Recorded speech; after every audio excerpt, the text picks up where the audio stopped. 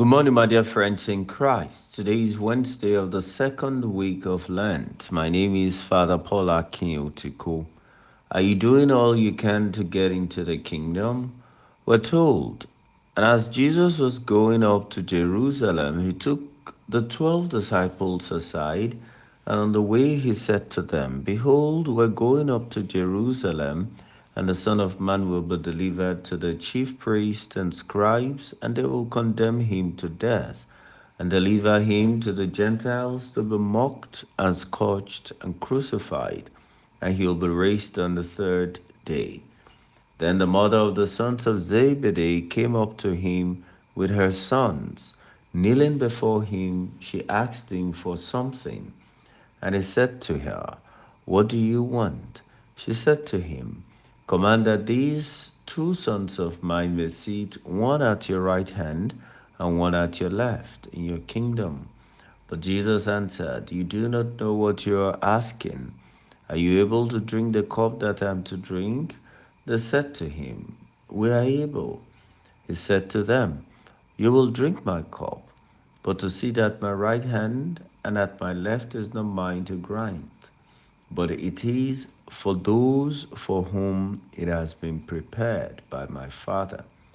And when the 10 heard it, they were indignant at the two brothers.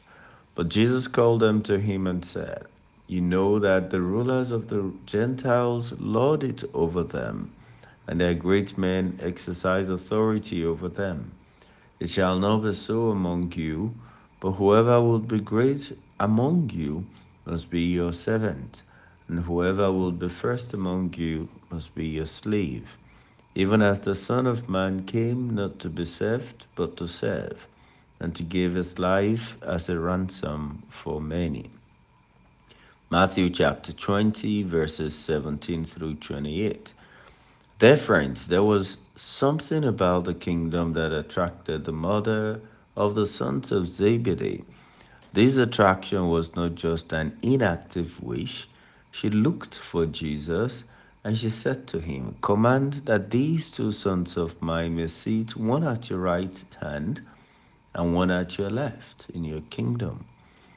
This is the kind of interest in the kingdom that we all need to develop. We need such a desire for the kingdom that will make us do all that we can to get to the kingdom. We're encouraged to use this season of Lent to identify what has to be done, who we have to talk to, and then go ahead and do it. If the mother of the sons of Zebedee came and humbled herself today, there should not be anything too great for us to do in order to achieve the kingdom. God bless you.